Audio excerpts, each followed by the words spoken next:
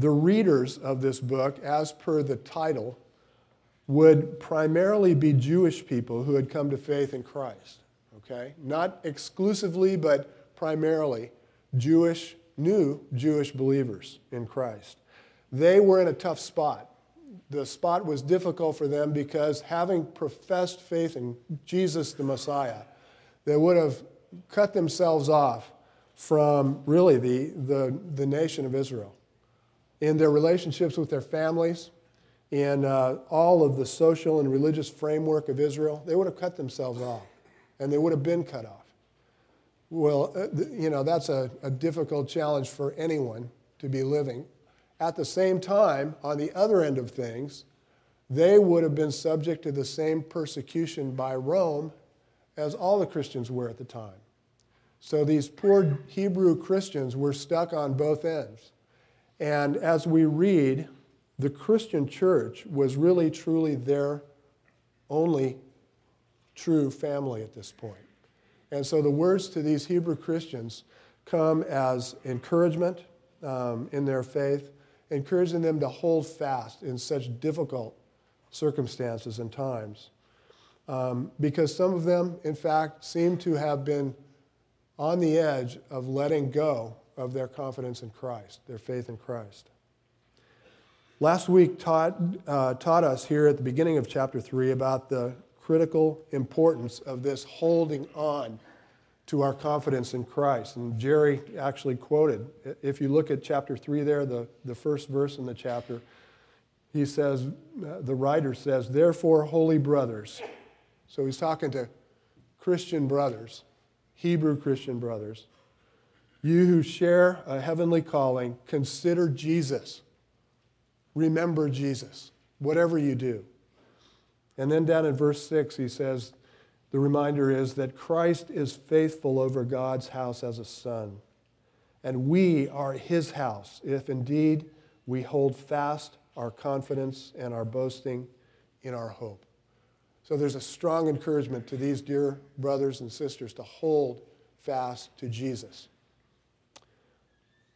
As we come to the passage for today, what he's going to do is unfold for us a teaching that comes really in 3 sections, and you can see this on your outline there.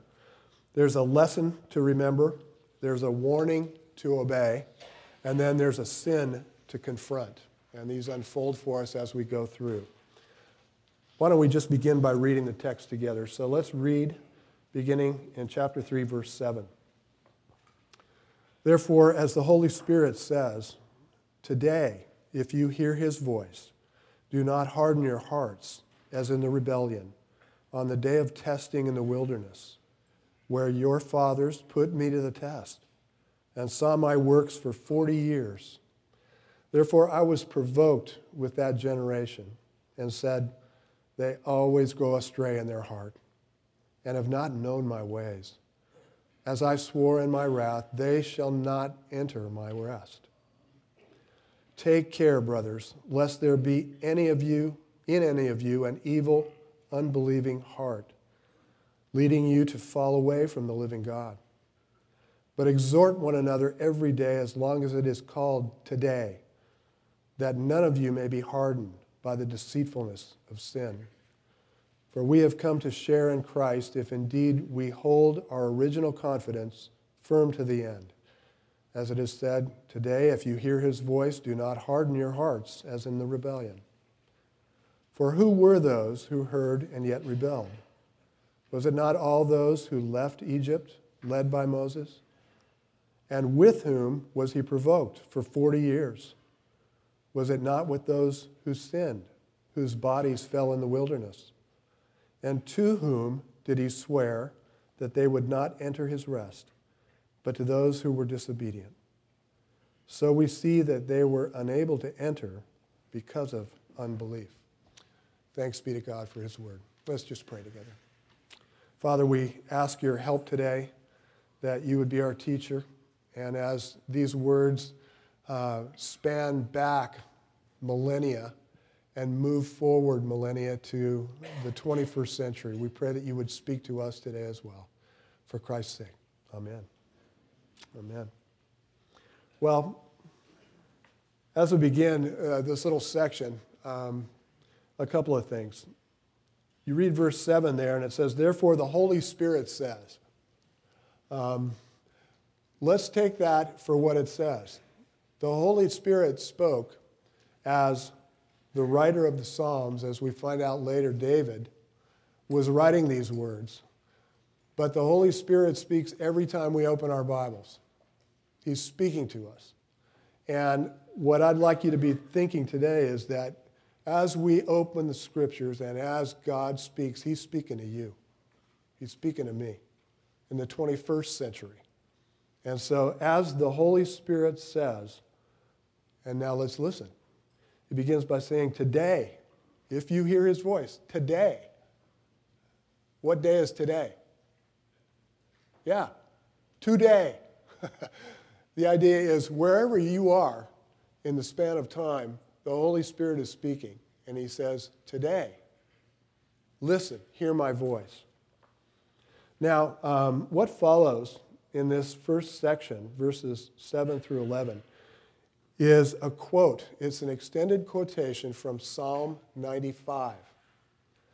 The writer to that psalm, and as I said, we're going to find out that's David, wrote this section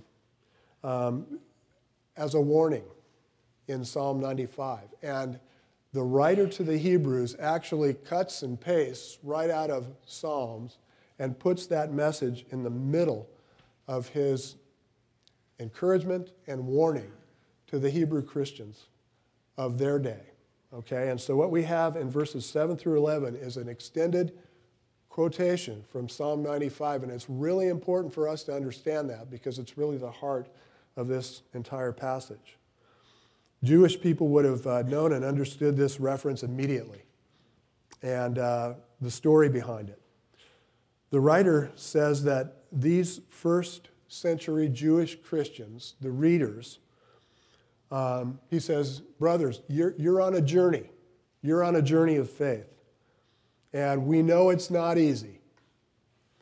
And just remember now, as we read, says the author, that God's people, Israel, your fathers, have been through this before. You're going to need to remember a lesson that occurred in their lives 1,000 years before David wrote and more. Remember the lesson in their lives and don't make the same mistake. Do not follow that bad example. All right? Now, just so you know, the Old Testament background for verses 7 through 11, it's really important to understand, just to understand what's being said here. And you're familiar with the large story of the Exodus. And so, under Moses, the Exodus had taken place. The Hebrews, as a nation, had crossed over the Red Sea, all of them, adults, children, animals, elderly people, everybody across the Red Sea. And they reached the other side of the shore there, and that's the Sinai Peninsula. And as they begin to make their way in and south on the Sinai Peninsula, on that really rugged, arid, desolate land, they find out what you would expect. We're running out of food, and we have no water. Got a little problem here. And so God provides.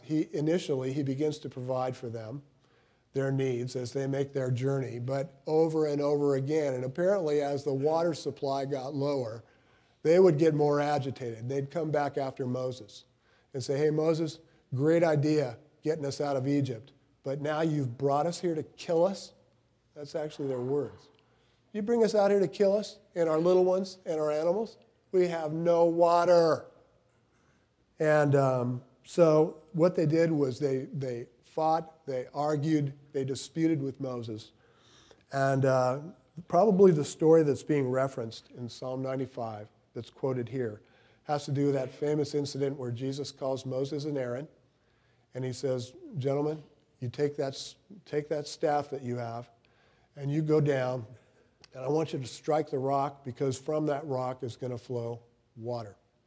And Moses goes down to the people. They're giving him a hard time. And Moses gets so ticked off that he says, "You want water?" And he strikes. Actually, God tells him to speak to the rock. I'm sorry, got that wrong. Speak to the rock. But Moses gets so ticked off, he just takes the thing and goes, boom, just hits the rock. Water comes out, and the people are happy. God's not happy. And Moses ended up paying for that sacrilege by not being able to enter the land himself. But in that story, in that little portion of the story, David earths this warning to God's people, okay? And so let's look at it. Verse 7, he says, "Today, if you hear his voice," now the key thought here, and it's in your outline, is the centrality of the heart.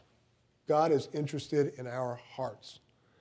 And God says, now listen, do not harden your hearts as your fathers did back there in that rebellion on the day of testing in the wilderness, where your fathers put me to the test and saw my works for 40 years. 40 years. You know, it's easy to have a bad day spiritually, you know, or a bad week. 40 years. And what happened during the course of that 40-year period was that God's people were in a steady process of hardening their hearts in unbelief against the very God who was providing for them every day. And they saw him do that. But instead of becoming softer towards their God, they became harder and harder and harder. This is a land that was promised. By the way, there's a word here that is really important. You look at verse 10, God speaks and says, "Therefore, I was provoked with that generation." Provoked is an okay word, but it really doesn't catch kind of the real sense of what was being said here. And one of the best Hebrew scholars that we often refer to said a good word for that translation would be disgusted.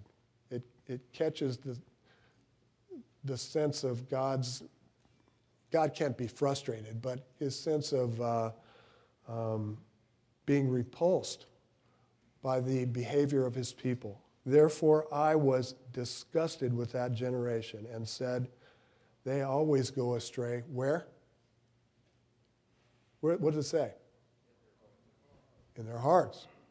This wasn't some intellectual, theological problem that these people had. They knew God, they had seen him act, but they were going astray here in their hearts. And God was disgusted with their behavior for that 40-year period. And so his conclusion at the end of that time is, verse 11, "As I swore in my wrath, they shall not enter my rest." Now that's bad news. That's sad news for these people in that generation of God's people. And so the question there is, well, what is this rest that God talks about? There are two senses to that rest in the Bible. One of them is obvious, and it has to do with the rest that they would experience in the land that God was bringing them to. That's a promise that goes all the way back to Abraham in Genesis 15. God promised him that he would have a place and his people would have a place. And then again to Moses, that Moses' role was to lead God's people to that place. And it has this lovely phrase attached to it. God calls it my rest. Rest sounds pretty good anytime. But God's rest was ultimately to where he was taking his people. And so it has to do with the promise of a land by God. And so he says, look, your fathers were on a journey to a place of rest themselves under Abraham. And their unbelief and the generation that is written about here in the Psalms, their generation were not able, they were prohibited from entering into this land of rest because of 40 years of hardness of heart toward their God. An entire generation. It's pretty stark. Fell in the desert, says the scripture. Okay? So, again, there is, let me mention the other sense of rest, by the way. There's another larger sense when we read in the scripture about a place of God's rest. It's not a geography. It is rather a person. And the readers of the Hebrews were on a journey to a geography, but we all are on a journey as well. We're on a journey to a greater rest, a greater land. And our hope is not in a geography, brothers. Our hope is not in a place, but our hope is in a person. The person who is leading us to what is that greater hope, that greater rest. It's a lovely thing that is mentioned again by the writer of Hebrews in chapter 11, who, as he talks through and writes through the experience of the patriarchs in their faith, these poor people wandered all over the place, beginning with Abraham. God said, Abraham, I've chosen you. You follow me. And he does. He doesn't know where he's going, and he never really landed. And Hebrews 11 says he lived his life in tents. Now, camping might be good. If you like camping, bless your heart. I can take camping for about 2 days, and I'm ready to go home. These people lived generations in tents. Abraham, Isaac, Jacob, the patriarchs. And Hebrews 11 says this, for they were looking forward to a city that has foundations, whose designer and builder is God. Okay? They were waiting for God to fulfill his purpose in them moving. And they were waiting for a city, not like Memphis or LA or someplace, but a city with foundations whose designer and builder is God. It says they acknowledged that they were strangers and exiles on the earth, and they desired a better country, that is a heavenly one. Therefore, God is not ashamed to be called their God, for he has prepared for them a city, a rest. We're on that journey. God has prepared for us as God's people an eternal rest, and we're following him there. We're following Jesus there. So it's not a hope in a geography, but our hope is in a person who's bringing us there. All right, so we've seen a lesson to remember. The writer says, don't do what your fathers did there in the wilderness. And then we come to the second section, verses 12 through 15, and this is a warning that they need to obey. Okay? Starting with verse 12, he speaks directly to these early Jewish Christians. And again, brothers, as we read these words, remember, he's speaking to us. Okay? They were initially to those Hebrew Christians, but he's speaking as the Holy Spirit speaks to us. Listen to what he says. Take care, brothers. There's a sense of tender compassion in the voice of the writer here. He's not coming after them hard. He's saying, brothers, take care. Take care. So there's that sense to it, a tender, passionate concern. And what he says is, lest there be any among you with an evil, unbelieving heart. He says, brothers, be really careful. You've got to guard your hearts. The same issue as what was happening back in the wilderness with God's people. It's an issue of the heart. Take care, brothers. And guard against, and these are scary words. They should be for us. Guard against an evil, unbelieving heart leading you away from the living God. Okay? An evil, unbelieving heart. And then he goes on to say in verse 13, if you look at it, but exhort one another or encourage one another every day, as long as it is called today. Now, let's just stop here and hit a couple of points. when the writer calls them to take care that you don't develop an evil, unbelieving heart, I think he meant for us as the readers to take that to our hearts. He's speaking to us. And there are things about our lives that allow us to kind of walk around and look good, you know. How are you doing? I'm doing fine. Everything's fine. How y'all? Fine. You know, I never heard so many fine people until I came to Memphis. What God says is, watch it. Watch it, Buster. Watch it at the level of an evil, unbelieving heart. You can look fine on the outside. You can come to worship regularly at Second or wherever you worship. And you can come to Amen Bible study, and you can do all kinds of good stuff. And God says, watch your heart, partner. Heads up for that evil, unbelieving heart. And that said, he says, now, let's get positive here in verse 13. Exhort one another daily, every day. Now, the idea is, first to the first century Christian Hebrew brothers, you all need to be in the process of holding each other up.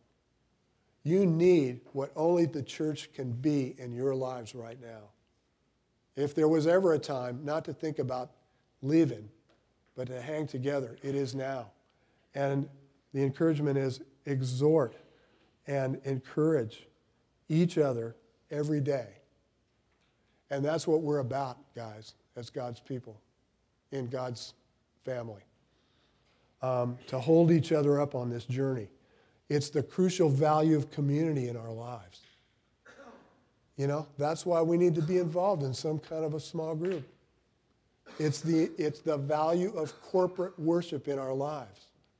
Something's going on in a corporate setting that happens nowhere else, as Pastor George said last week. You know, there are things happening there in our souls that can only happen when we're with other brothers and sisters. And so it's the importance of true community in our lives. Brothers, I got a couple of things here because I really think this is the heart of what I wanted to emphasize today in the teaching. Isolation. Isolation, brothers, is deadly. Okay? Our faith, there's something about being a guy, okay? And there's something way deep down in us, and I don't know where it came from, it's just there. But we want to be our own men, you know? That old rugged individualism thing that people talk about Americans having, forget the American thing. We're all that way, okay? And guys want to be their own man. And the danger of something like that is that it leads to isolation in our lives. And when we come to our faith, many of us are just reluctant to say too much, to get too verbal about our faith, okay? Because it's personal, you know? I truly believe in Jesus Christ as my only hope and my Savior. I believe in His Word. I believe. But that's me. And it's not my job to go around and dump that on other people. That's the thought, okay? It's private. And brothers, here's the deal. I'll say it again. Isolation is dangerous. And your faith and my faith is personal, but not private. Do you see the difference? Our faith is personal in that every person in this room has to come to that point on his own feet before God, okay? It is personal. You can't believe for anybody else. So that's true, but it's not private, okay?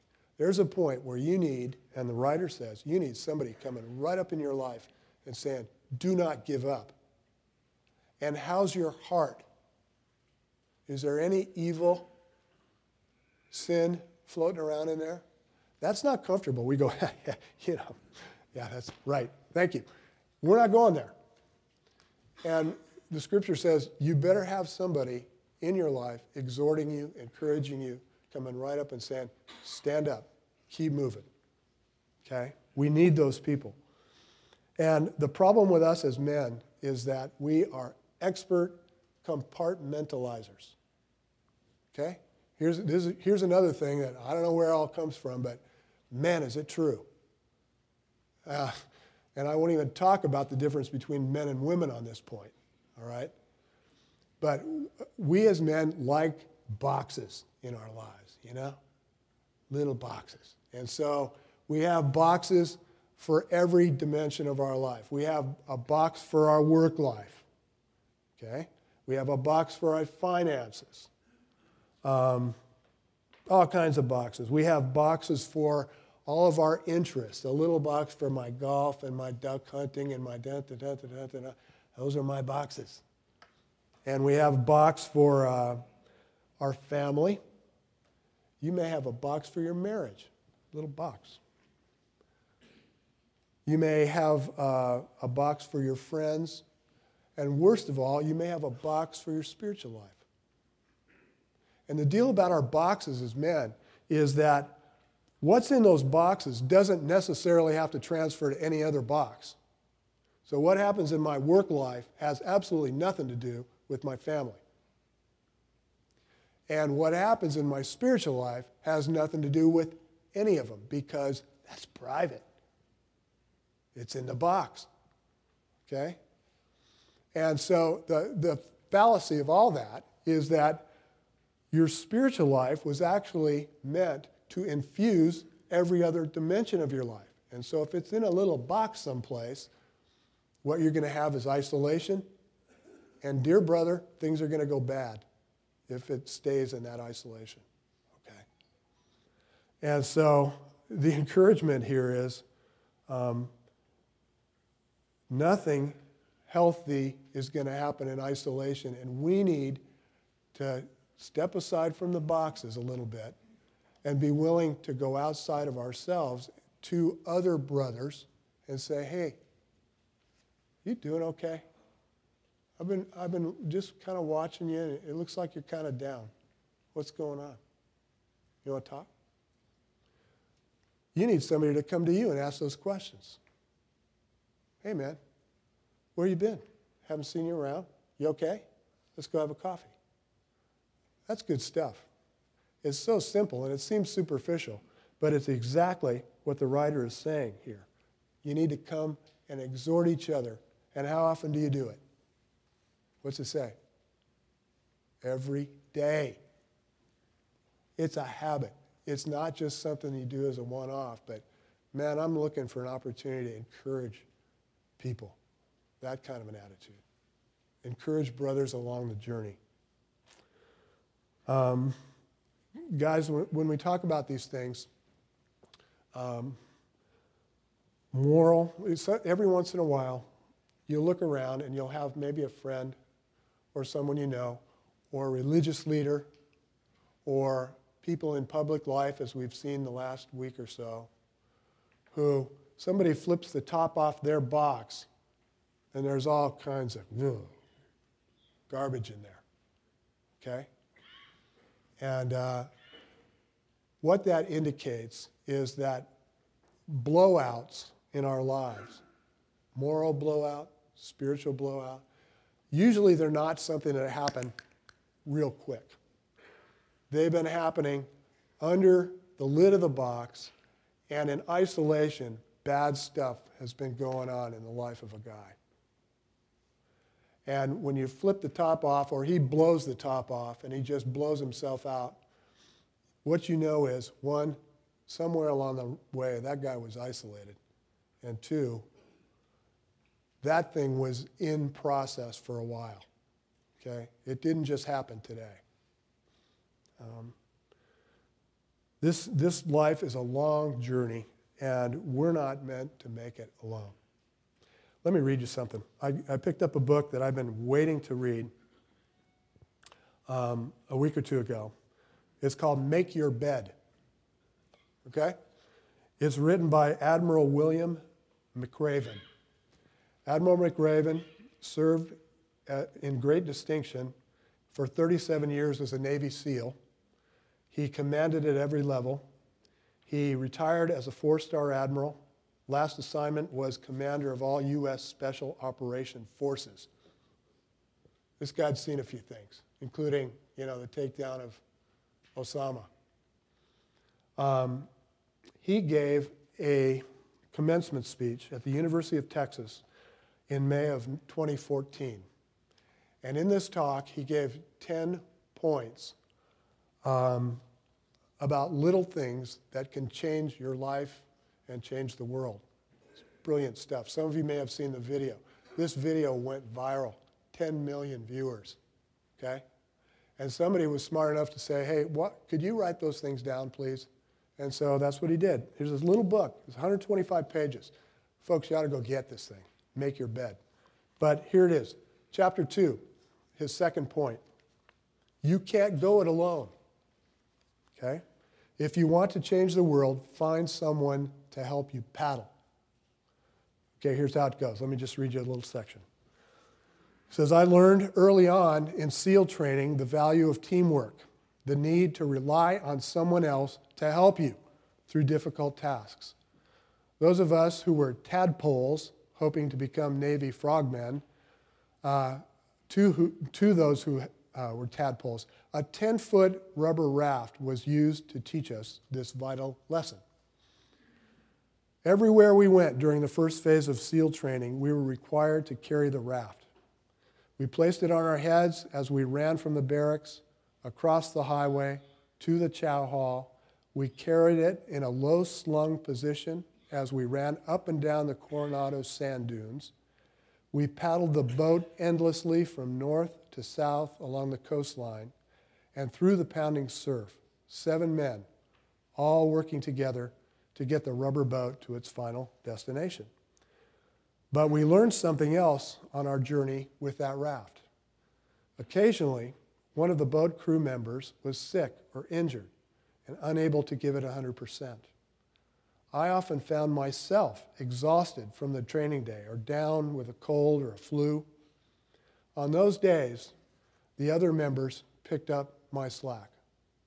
They paddled harder. They dug deeper. They gave me their rations for extra strength. And when the time came later in training, I realized and returned the favor. He turned around and helped the other guys. That small rubber boat made us realize that no man could make it through training alone. No SEAL could make it through combat alone.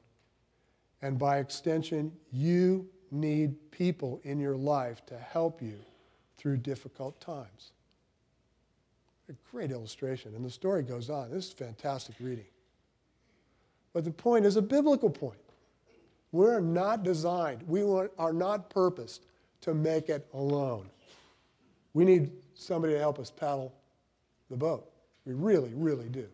And that's what the author says. Take care, brothers, lest there be any of you with an evil, unbelieving heart, but exhort one another every day, as long as it's called today.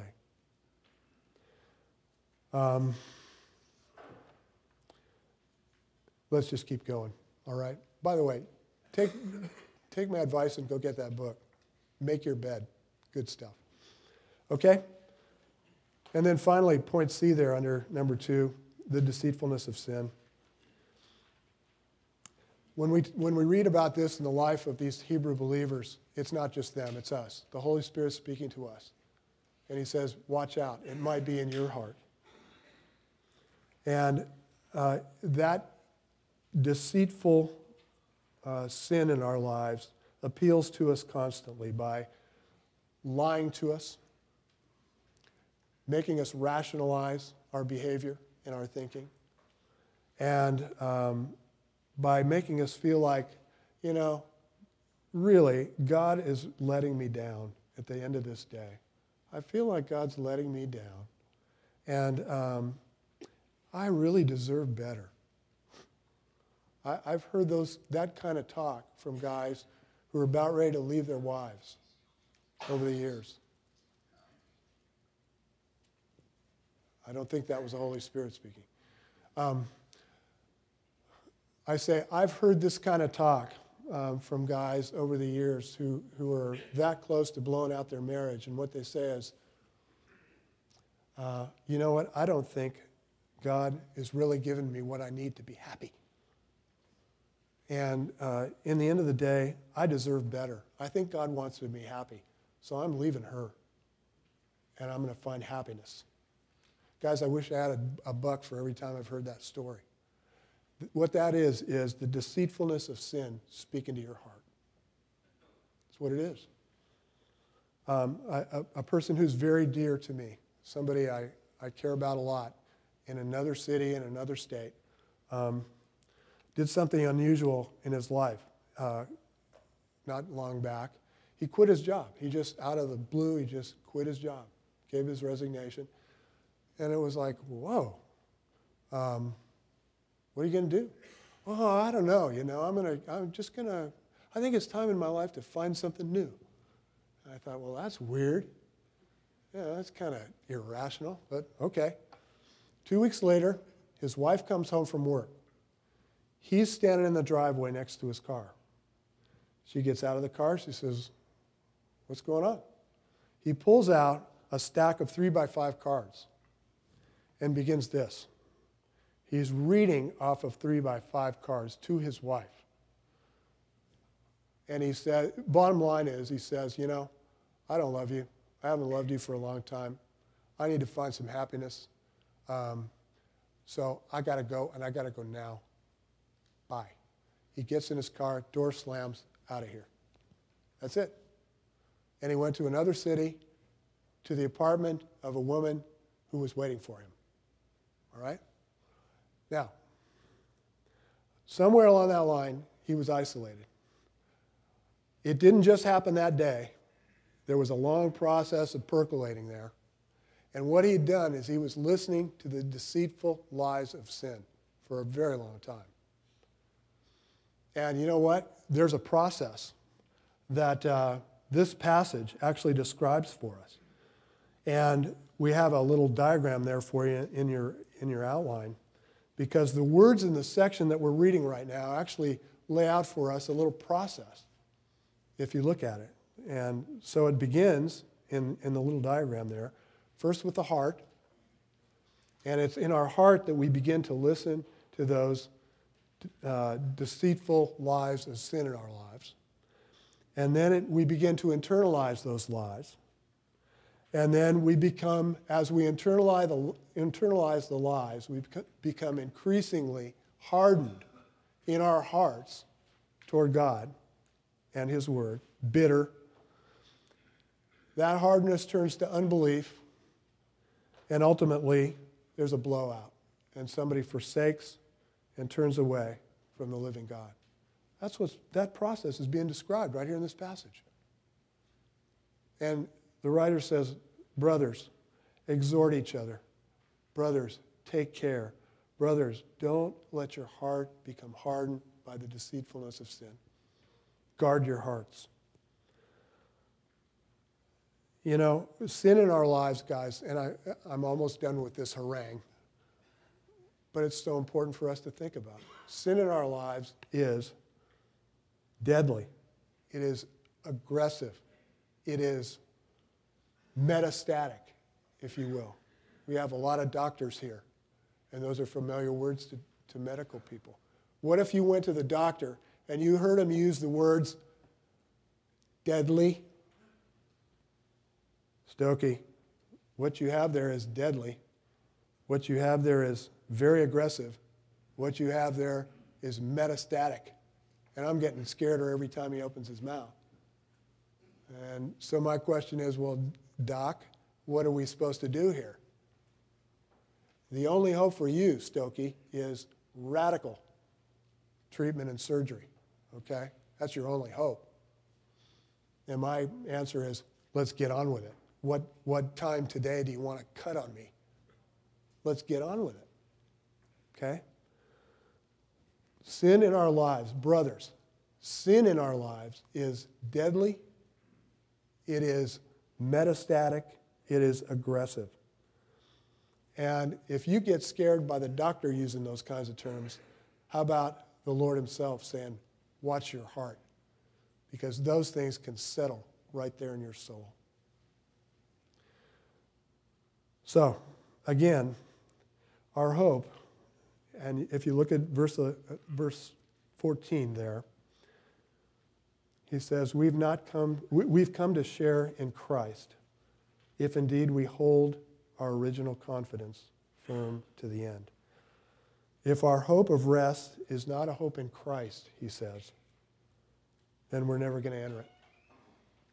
All along this journey and all the way down to the end, if our hope in rest is not our hope in Christ, we're not going to enter it either, along with these people that are being exhorted. You know, we're so grateful that God has told us in his word that it's not up to us to make it to the end ourselves, but that he who began a good work in you will complete it unto the day of Christ Jesus. He started the work in our lives. He's the one who will finish it. Our privilege, our opportunity is to follow Jesus down that path all the way. Okay, last point, and this is a real quick and simple one. Look down to verse 16. There's a sin to confront here. And let's just read the verses. It's very self-explanatory. 3 questions. He just said, in summary, to my dear Hebrew brothers, 3 questions. 1, for who were those who heard and yet rebelled? Answer, was it not all those who left Egypt and were led by Moses? Yeah, we knew that. Okay, 2nd question. And with whom was he provoked for 40 years? Here's just a big summary. Answer, was it not with those who sinned, whose bodies fell in the wilderness? Question 3, verse 18.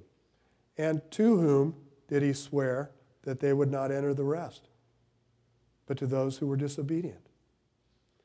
Okay, 3 questions. And we've seen these things as we walk through the passage. But the bottom line is there in verse 19.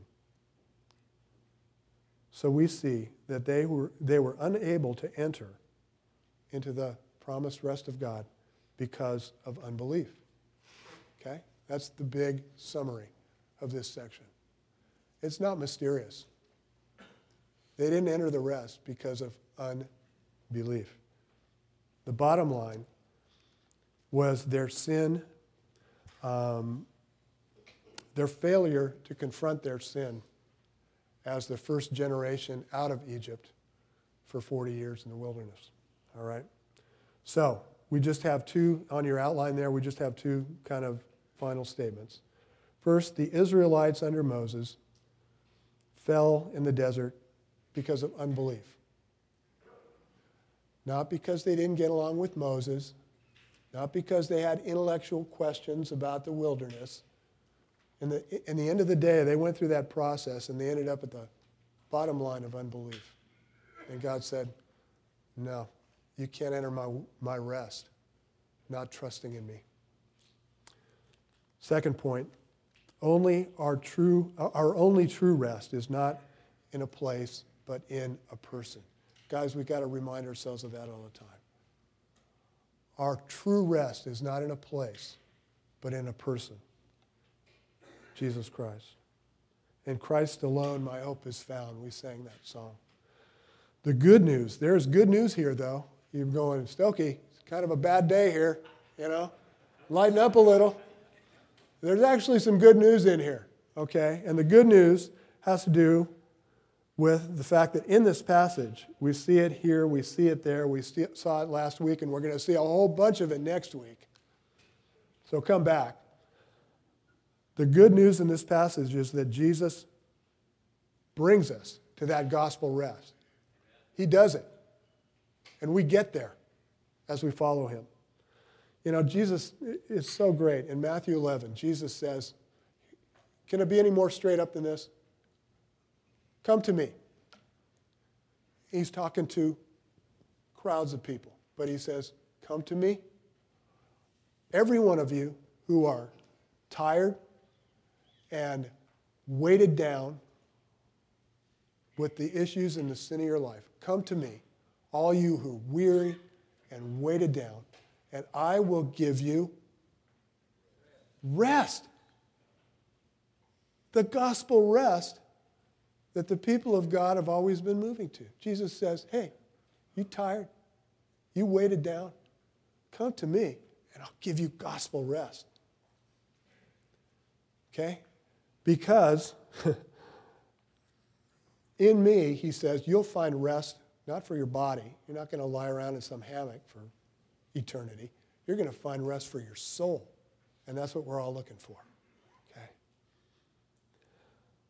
And some guy sits here and hears these words and reads the words of Christ and reads the words to the Hebrews and says, well, I don't think I'm good enough. I don't think I'm religious enough to pull this off. And Jesus says, right, you got it. You're not. And stop trying to earn what you can't buy. Okay? Well, the guy says, well, okay, I don't know. Actually, sin has messed up my life really bad. And I don't know if I can recover from this. And Jesus says again, look, I took your sin and I nailed it to the cross. And I gave you back in place of that my righteousness. That's what you have as a follower of Christ. And then somebody says, maybe along with the Hebrew brothers, I don't know if I can make it all the way to the end. Sometimes it sounds like it'd be a lot easier just to kind of turn back. And Jesus says, okay, listen to me again. I lived the perfect life that you can't live. I died for you. I rose again and opened the door for you. Now, you follow me. Just follow me. That's the deal now. You follow me, firm to the end, all the way into my gospel rest. That's the gospel rest and the promise of the gospel. And it's in a person. And the person is Jesus Christ.